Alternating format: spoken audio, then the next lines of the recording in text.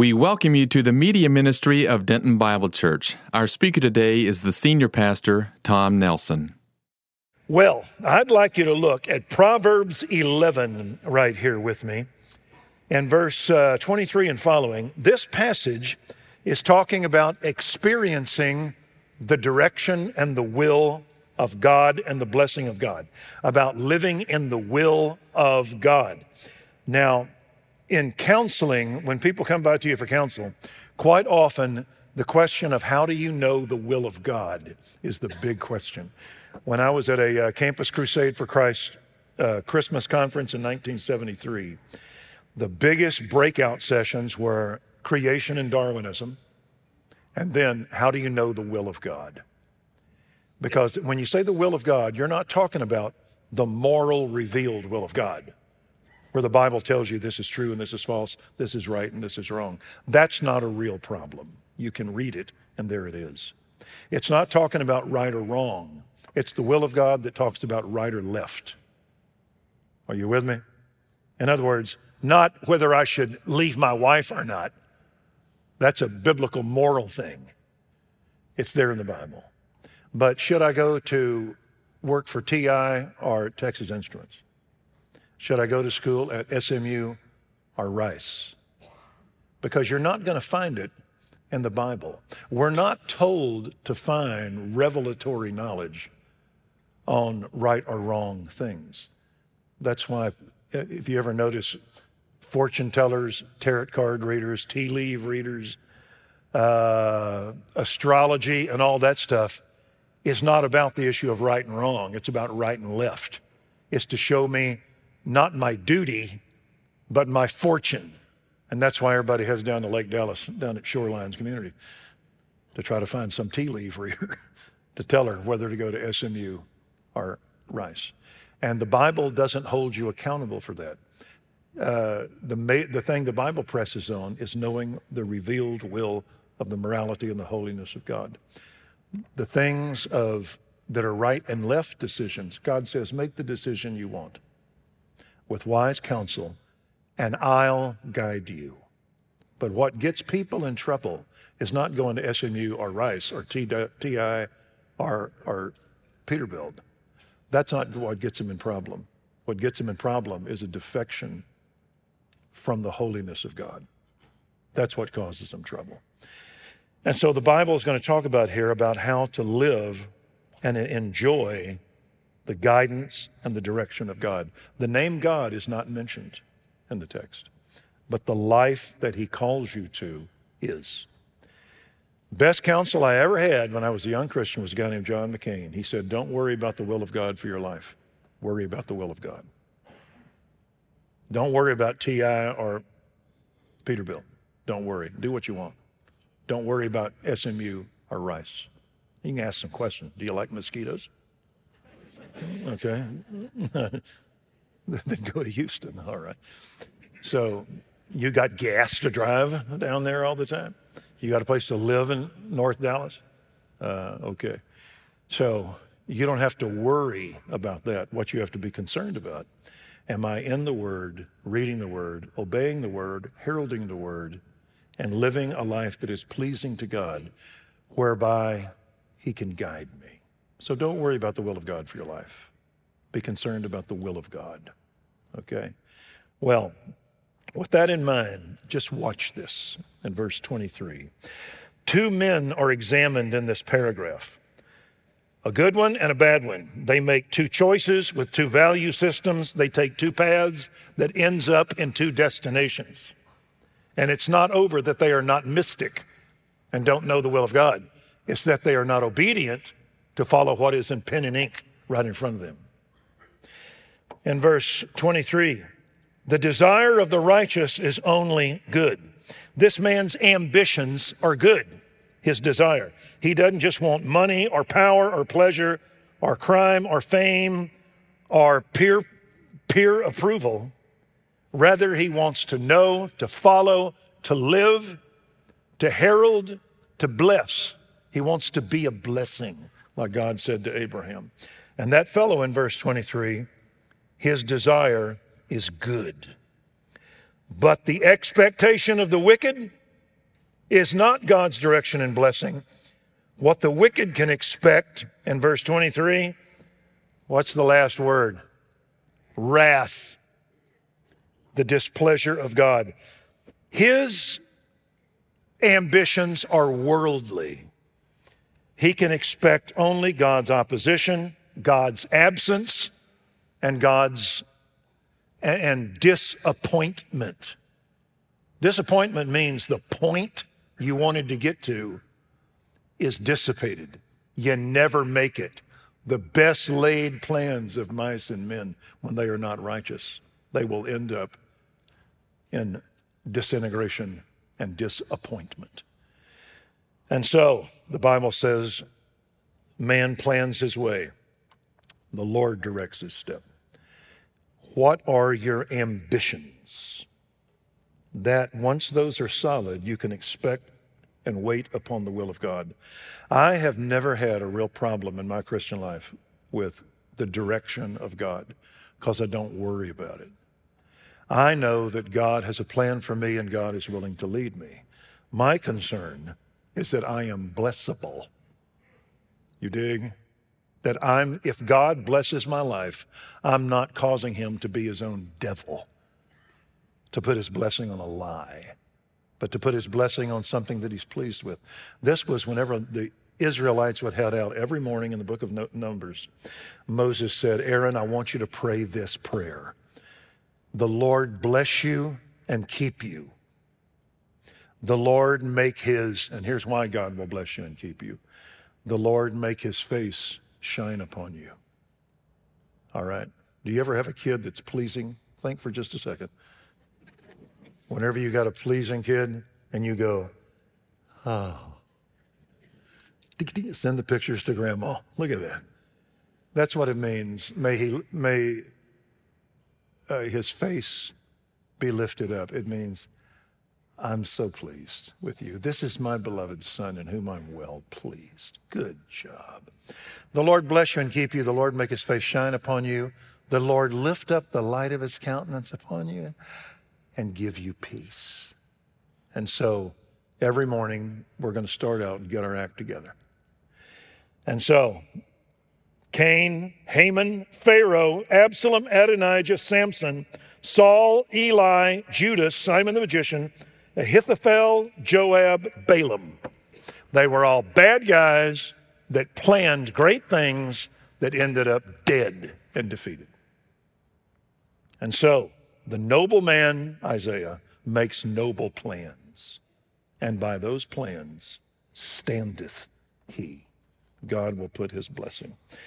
The Bible says of the wicked, they are set in slippery places, and their foot will slip in due time. Nothing is worse than living a life that you know God is not pleased with, and you're always waiting for the shoe to drop on you. David saw a girl across the courtyard bathing. David, you got about 6 wives, all right? Don't be looking. Hey, somebody tell me what her name is. The guy comes back. It's Bathsheba, the wife of your best friend, Uriah. Oh, really? Yeah. Go see if she wants to come over and have a meal. Shouldn't do that. Here she comes. He sleeps with her. He walked away. I'm okay. Here comes a phone call. I'm pregnant. Now what do you do? Now he tries to hide it. And so I'm going to get Uriah to come in and sleep with you. The kid will come a little early, have red hair, but nobody will ask. Uriah wouldn't do it. I'm not going to lay with my wife while all the soldiers are out there in the rain. Well, how about this? I'll get him drunk. Then he'll do it. He still wouldn't do it. So he said, well, there's only one thing to do. So he writes out Joab, put him in the front line, take it to him. Who carried the death note to Joab? Uriah. David knew that faithful man will not look at that note. So he used it against him, and he died. David said, well, I lost the set, but I won the match. I'm doing okay.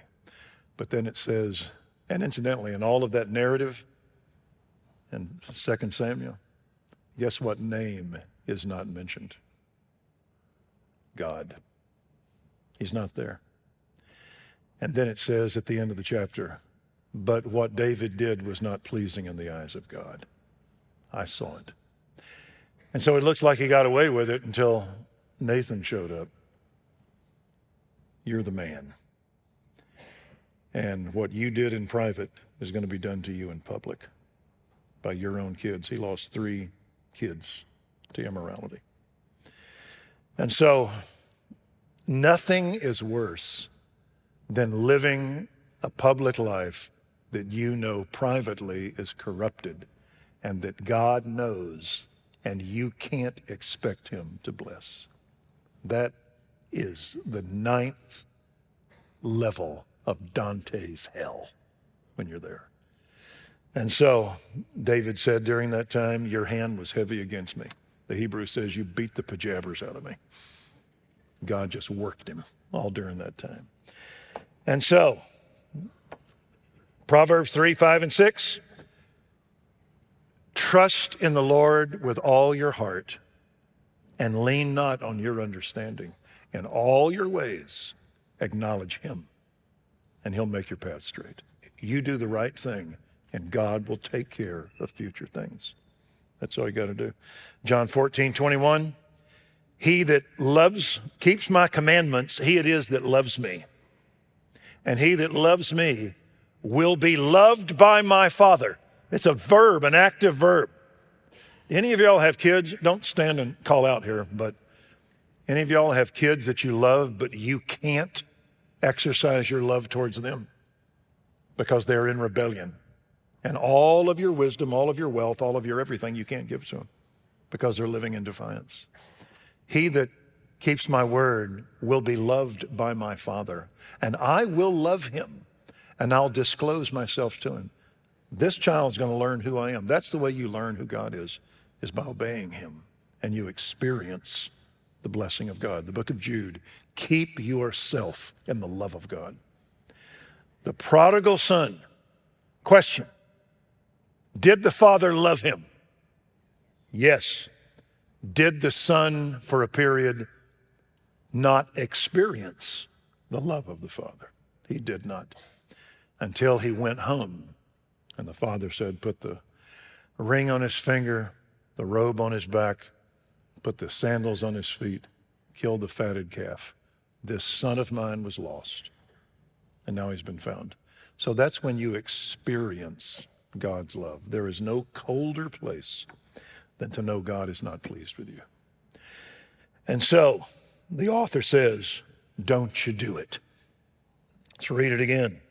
Righteous men's desires is good, but the wicked can expect wrath. God will not put his blessing on error and evil, and in so doing, be his own devil. He won't do it. And so in verse 24, the way of obedience, are y'all with me so far? That was a very frightening text, okay. But in verse 24, the way of obedience may not seem rational. Our thought is the way you get ahead is to hoard and cheat and be underhanded.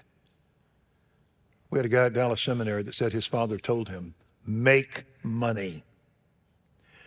Make it honestly if you can. Make it dishonestly if you must. But you make money. And that's how he was raised. This text says that the way of obedience may not seem to be self-serving, but it is. Verse 24, there's one who scatters. That means that you take your grain and you give it away. But he increases all the more. The Bible says, he that sows much reaps much. Whenever you have grain what you want to do is grind it up into flour and then eat it. But if you sow it, you're taking a chance. It's counterproductive. That grain you can make into flour, you're going to throw it into the earth and it's going to rot. And the shell's going to break down. And then water's going to come in and it's going to germinate and bring life.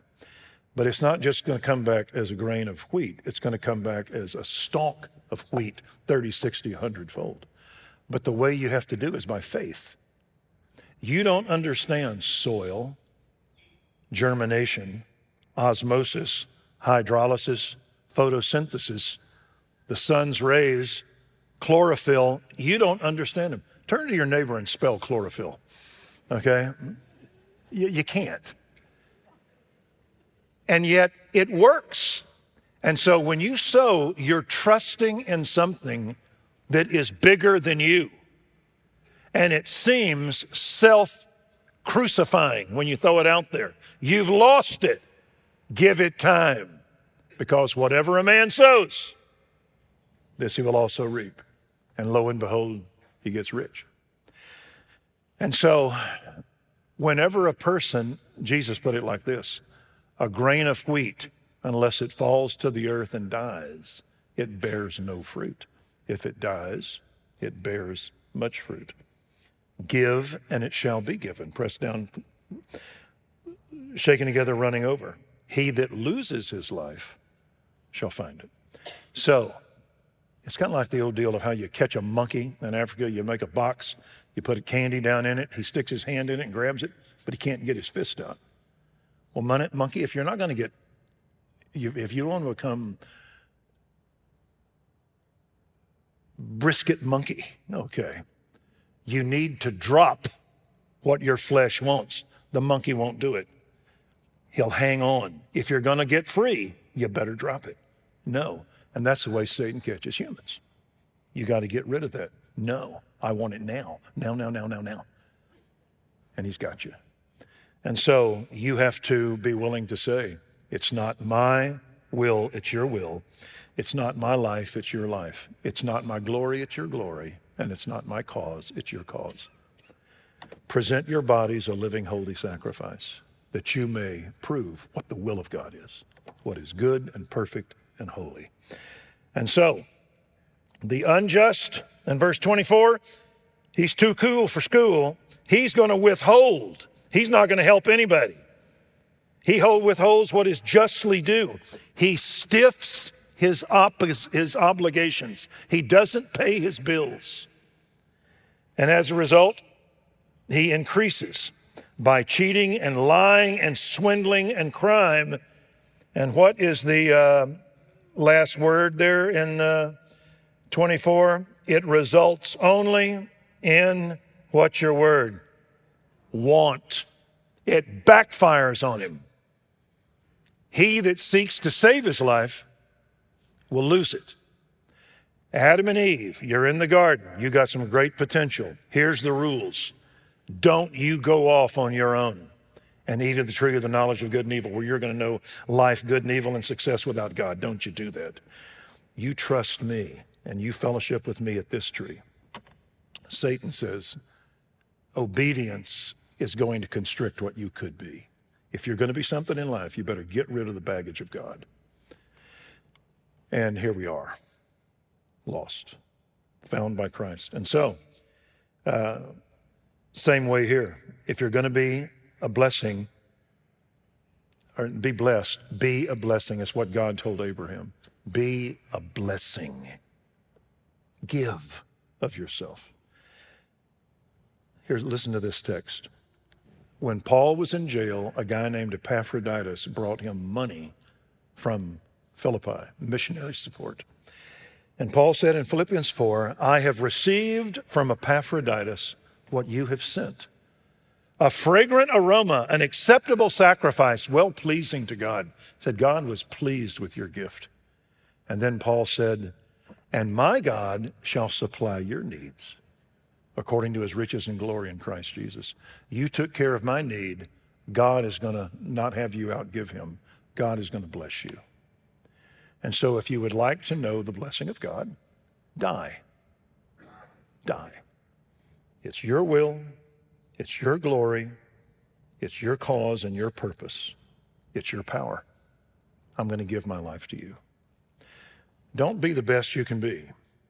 Be the best that God can make you. And you're going to have to little seed die, that a process can take over that you have no idea what it is.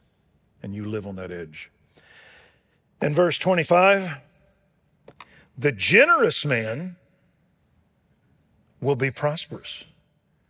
He that waters himself, or he that waters, will himself be watered.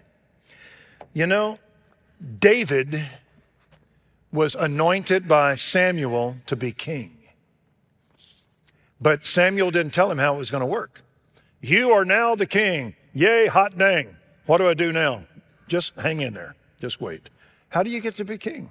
That's God's ultimate plan for you. I'm going to make you king. David went back to the sheep.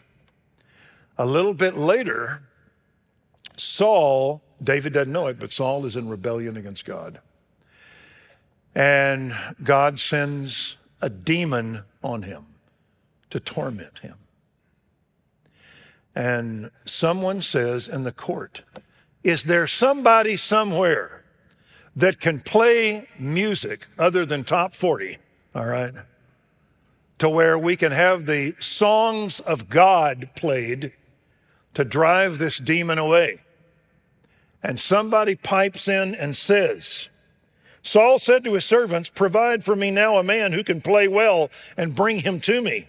Then one of the young men said, behold, I have seen a son of Jesse the Bethlehemite, who's a skillful musician, a mighty man of valor, a warrior, one prudent in speech.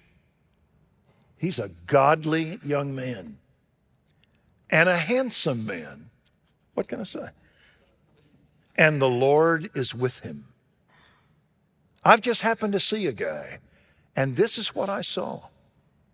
And so Saul sent messengers to Jesse and said, send your son David, who is with the flock. And here comes David. Becomes a musician, becomes an armor bearer, kills Goliath, becomes a 5-star general, and gets in line for the throne. God never told him how he would do it. He just said, this is my ultimate plan. Now you just walk in the power of the Spirit, and you see a young man obeying God, worshiping and currying favor in the nation. And God blessed him. And so, read it again, verse 25. The generous man will be prosperous, and he who waters will himself be watered. That's the way God is. God created the angelic realm because he had a purpose. They were to be the messengers of God. For who? Then he would create the universe with light and all of these physical attributes. God doesn't need those things. Who was the universe created for? Us. Why did he put a moon at night? So you could go to the bathroom. Who's joking? So you can get around at night. And stars. He made a body that can assimilate food. Who needs food? Not God. We do. The animal realm, you name it. And so God did all of this for us. Now that's a giving God. At the end of each of the days of creation, or most all of them, it says God saw it and it was good. Not because God needed it, but it's good for us. God didn't partake any of the creation. It's all for you. Now that's God. Then he's got a son that when man rebels, he will go from heaven to earth to a womb to a cross and die for what we did. That's the son. And that's alien to us. That can't get into us. The death of Christ is no use to us because we're not going to believe it. Here comes a person to open our eyes, affect our wills, to receive him as Savior, to be engrafted into the family of God, that he will sanctify us and someday raise us from the dead. The first was the Father, the next was the Son. Who's the third one? The Holy Spirit. That's the Trinity. That they are the most marvelous personalities within the one God that you can ever imagine. That's the way God is. And that was the way Adam was expected to be a blessing. Well, whenever I see people that are constantly learning, living, and giving, in time, they're going to be like trees firmly planted by streams of water that yield their fruit in their season. Their leaf does not wither, and whatever they do, they prosper. Just give them time. Okay? Did y'all learn this in school? No. School is self-exaltation. Not should be, but a lot of times it is. School can help you try to make a living. It can't help you make a life. That's why so often in this proverb, he'll call the reader, my son, my son. This is what you get taught when you're young. If you keep watching here in verse 26, here's the bad guy. He withholds grain, and the people will curse him. He raises the gas prices. It's called the price gouger. Have y'all ever heard this term? The non-compassionate use of accumulated wealth? Back in the mid-1800s, we went from rural to urban, the farm to the factory, and now you didn't need 100 weavers to make stuff. You needed about 10 machines and someone that was non-talented to go and punch them and clean them out every couple of hours. And we put artisans out of work. It was called the Industrial Revolution. And it happened from one end of Europe all the way into the States. And it caused tremendous problems of a certain group of investors that got fantastically wealthy, and then the rest of the country, that you could now say, I'll pay you 50 cents a day. And here comes a German immigrant says, I'll do it for 40 cents a day. You're hired. You, get out. Here comes a Jewish guy, says, I can do it for a quarter a day. Can you? Okay, you do it. You other guys get out. I'm expecting a baby. You're fired. You're out. My child can do it for 7 cents a day. Then he'll do it. It was called the non-compassionate use of accumulated wealth. And out of that came the need of the common man rose up and began to curse them. And you had what were called collective bargainings. You had unions. And they fought against it. You ever seen the movie How Green Is My Valley? About the rising of unions in the coal mines. And then you have a strike. And they bring on strike breakers. And you have riots. And you have killings. And then pretty soon, in Europe, by 1848, all European monarchies were gone. Did y'all know that? They were all gone by 1848 because the crowds of working men rose up and they began to burn the factories. And then in France, they took the wealthy and they cut their heads off. And a guy named Karl Marx, that Lenin began to propagate, said, workers of the world, unite. You have nothing to lose but your chains. And you saw the beginnings of revolution. And in Germany, they would have 70,000 workers that were out of bread walking the streets of Berlin, saying in a low stentorian chant, no bread, lead. No bread, lead. No bread, lead. Now, if you're the wealthy, what are you going to do? It was the total overthrow of the countries.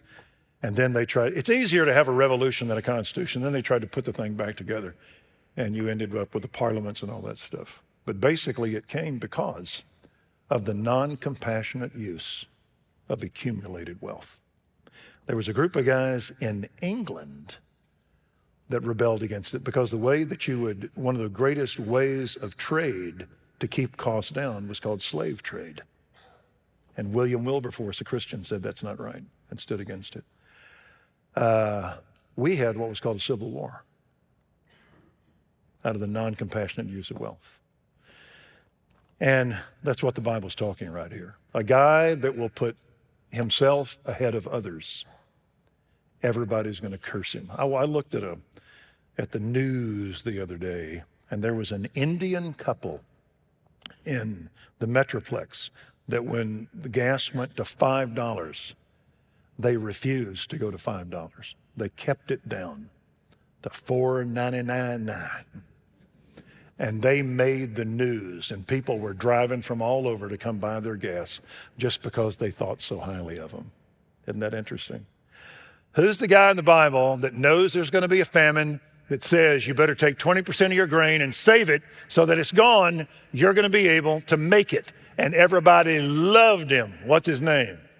Joseph. There's a guy who came later that saw a famine came, and he said, you can take my body and kill it, and you can have life. Jesus. We love those guys. And so, verse 26, the leech that withholds grain, we're going to burn him down. And verse 26, but blessing will be on the head of the little Indian couple, of Joseph, of Jesus, of the great prophet George Bailey.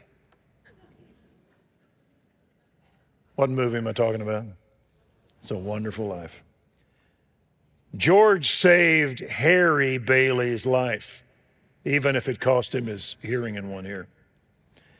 George saved the building and loan, even if it cost him the money for his honeymoon. George saved Bedford Falls from the Depression. George let Harry go to school, though he didn't get to, and he got stuck with a building and loan.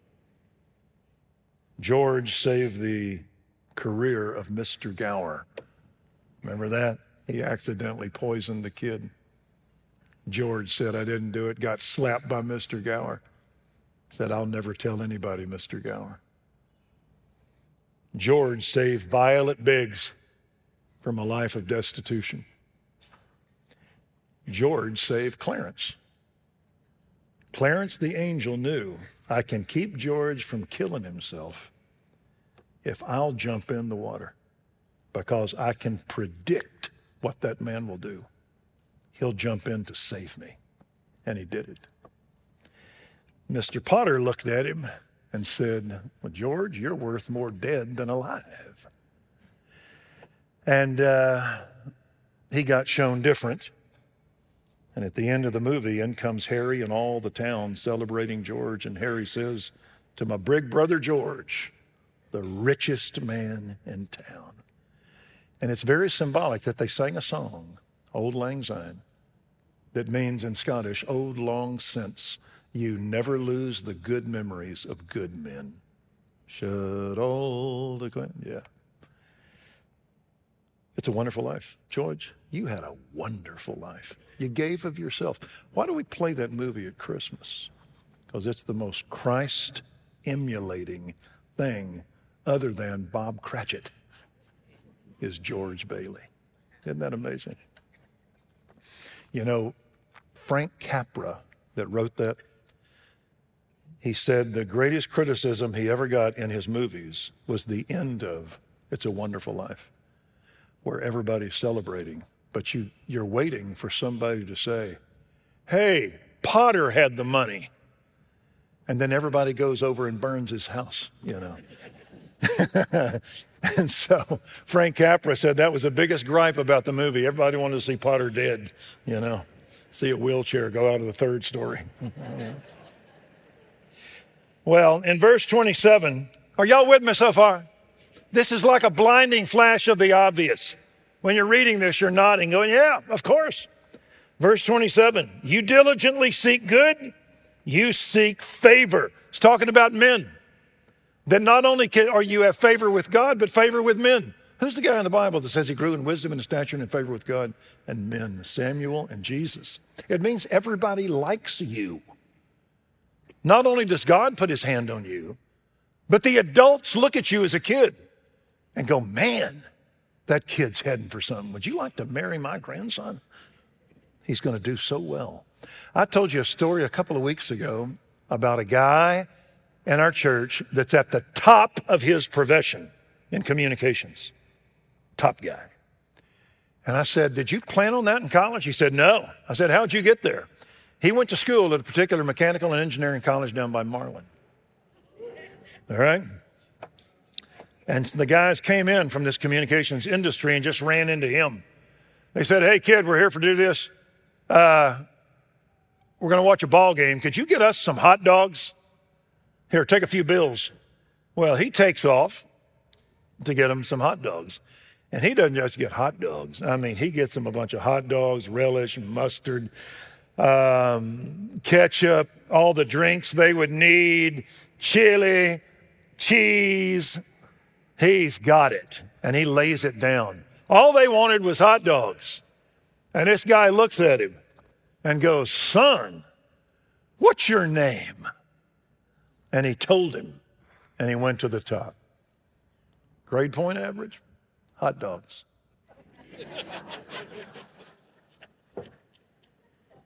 You males of the species, when you get to a point in your career that you're doing real well, and you're thinking about when you're going to have to leave it all behind, what do you start looking for? A young stud that you can turn it over to. And see a man skilled in his work, he'll not stand before obscure men. He'll stand before kings.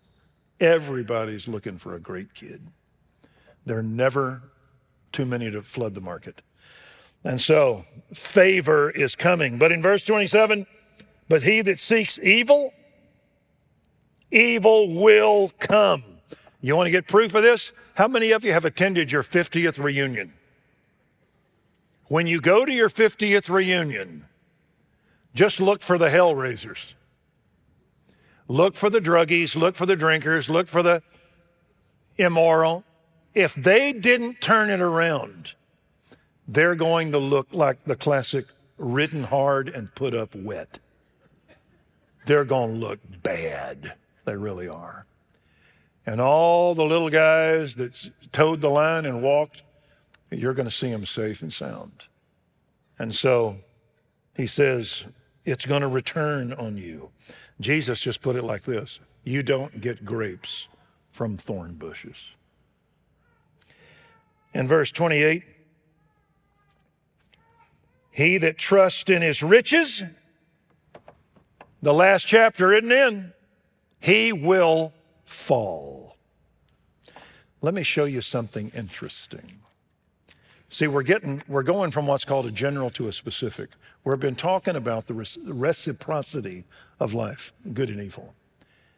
And now we're getting down to very specific things. We're getting down to your finances.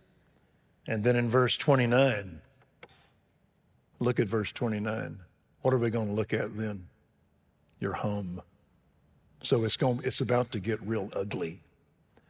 Solomon would say we're going from preaching to meddling.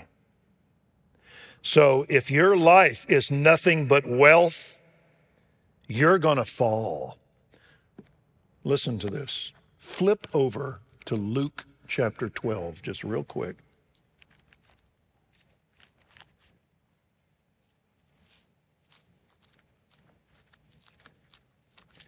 In the stories of Jesus, and he told a corker here in chapter 12,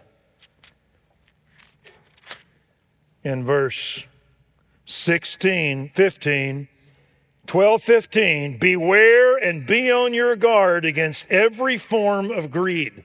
Meaning, when you see in you the longing to build your life on the accumulation of wealth, period, you're out to make money. You be careful. Because in verse 15, not even when one has an abundance of life, or abundance does his life consist of possessions. The reason you need to beware of capitalism, runaway capitalism, where you make wealth simply for your bodily pleasures and for no ultimate purpose.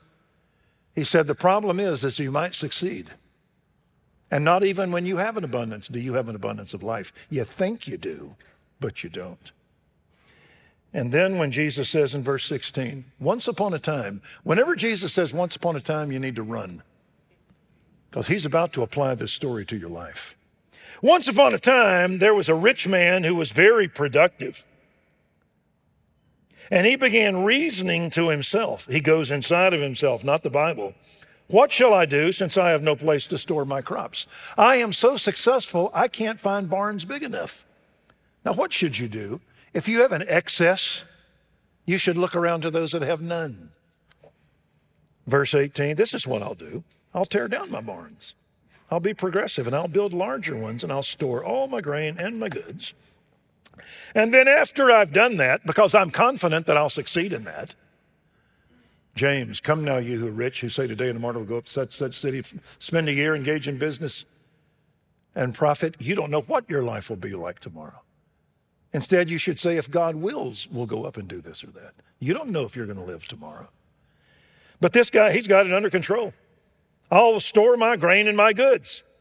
Does wealth give you the ability to predict absolutely what the future is? No.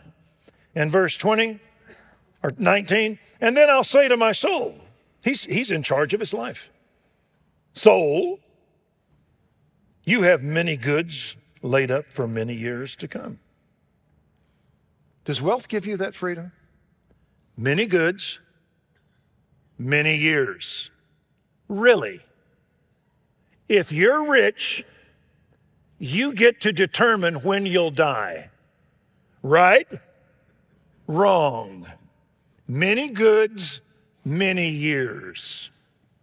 Is that right? Wealth just billows this guy's head into error. And then in verse 19, come your ease, eat, drink, and be merry.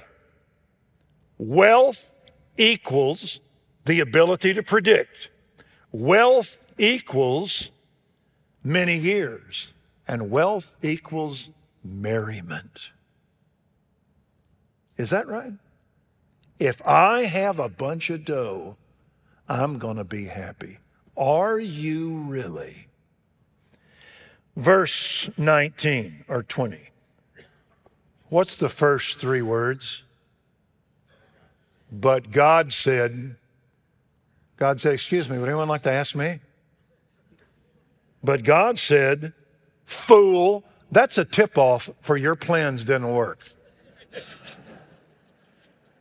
Hey, fool. How many guys in the Bible does God call fool? One, this is him. Fool, that you thought you could play God because you got a big barn full of wheat. That's what you thought. In verse 20, he said, many years, God said, this very night, your soul is required of you. So, does money give you the right to predict your future and to say many years? No, you don't.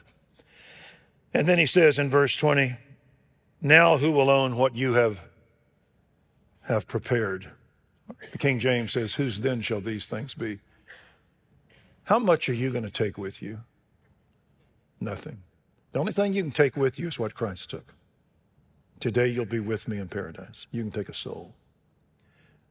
He said, who will own what you've prepared? We're going to take all your stuff and put it on the curb, and we're going to give it away.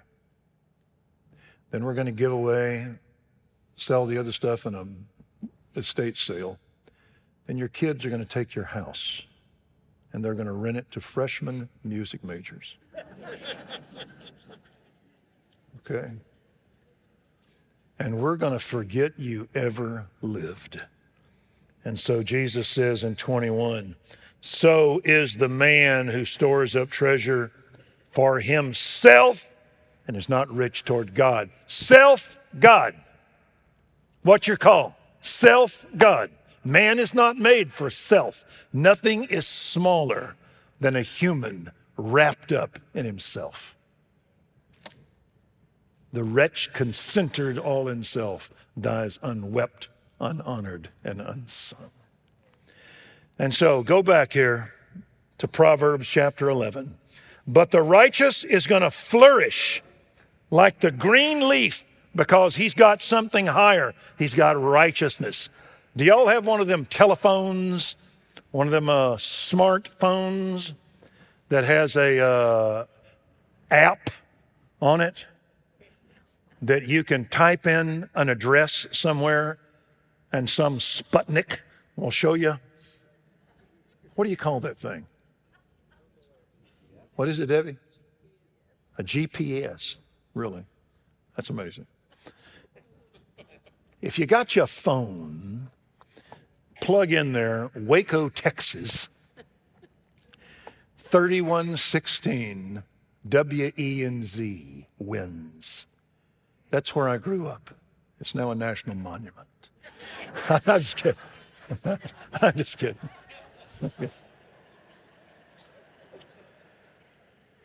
Six of us, 4 boys and a father and a mama. We lived in 900 square feet. Only one room was closed off right in the middle of the house. It was the bathroom, the echo chamber. Okay. And you know what? We played baseball and football and basketball. There were 6 fields around us that we would go play in. We had no air conditioning. We had, remember them swamp coolers? Come. Wait, is this making you cry, Debbie? Taking you back to Louisville? Where you'd lay in front of it. We had Channel 10, Channel 6. All right. You couldn't get Channel 8 unless the youngest one took those antennas and just stood there. All right. We ate out one time. We went to Piccadilly. And the reason we were is because we had roaches. And so to get rid of roaches, you'd set off a roach bomb. Any of you remember a roach bomb that would kill everything for like 600 yards? And so you would come home and there's dead things everywhere. It was tremendous. All right. But you couldn't eat anything. So we would all go to Piccadilly and we'd eat. And that, when I go back today, that's my Brer Rabbit's briar patch. That's my home. And I have nothing. I was privileged to have parents that loved each other. You didn't cuss, didn't drink. There was things, there were rules. There was beatings. Oh, baby. There was beatings, all right. To this day, the sound of a belt coming off. It's just PTSD. All of my brothers were so rough like that. But you know what? Man, it shaped anything I ever became or did came out of that home. Better is a plate of vegetables in a house of peace than a fattened ox in a house of strife. And so this guy, you want to be Ebenezer Scrooge? You want to be Bob Cratchit? Which would you like to be? Give me Bob Cratchit, not Ebenezer. And so and then in verse 29, it gets down deeper. You trouble your own house, where you not only wither in your occupation and your life, but you bring it into your home and you trouble. You become the guy that the kids don't want to live up to. They want to live him down and try to put some space between them and his memory. There's some of you here that when you left your house, God loved you, you had to begin a new branch on the family tree. And you tried to forget where you came out of. I didn't have that. I just wanted to be as good as my father, mother, and my grandfather. We were blessed. And so the guy that brings this stuff into his house, he inherits the wind. Your children are no longer your great glorious heritage. You lost them. They're gone. Sin came back and consumed you swallowed you like a python whole. In verse 29, the foolish is going to hit the bottom, and he will be servant to the wise-hearted. Well, I've got a friend that I've spoken on her program a few times, and she wrote a book about her life, so I'm not speaking out of turn here. You can read it. You ever heard of June Hunt? Her father was the richest man in the world, H.L. Hunt. He didn't have to have rules.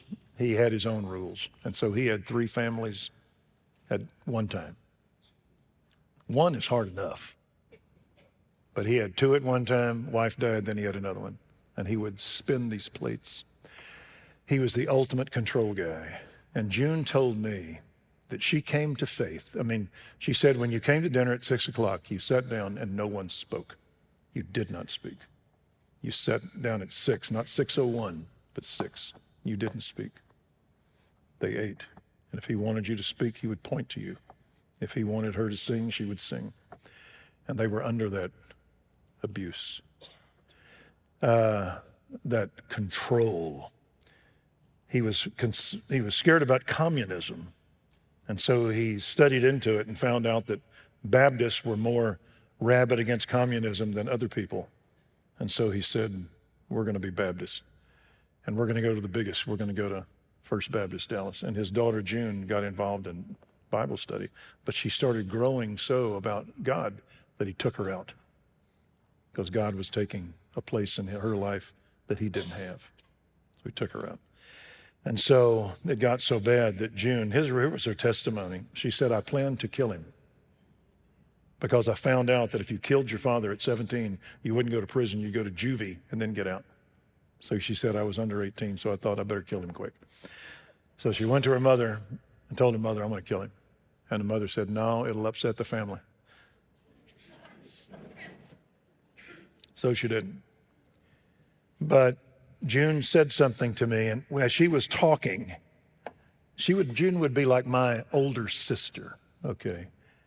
We have a lot of the same memories, but I just looked at her, and she said, all of us kids had our personalities and our future shaped by how you would successfully coexist with this person.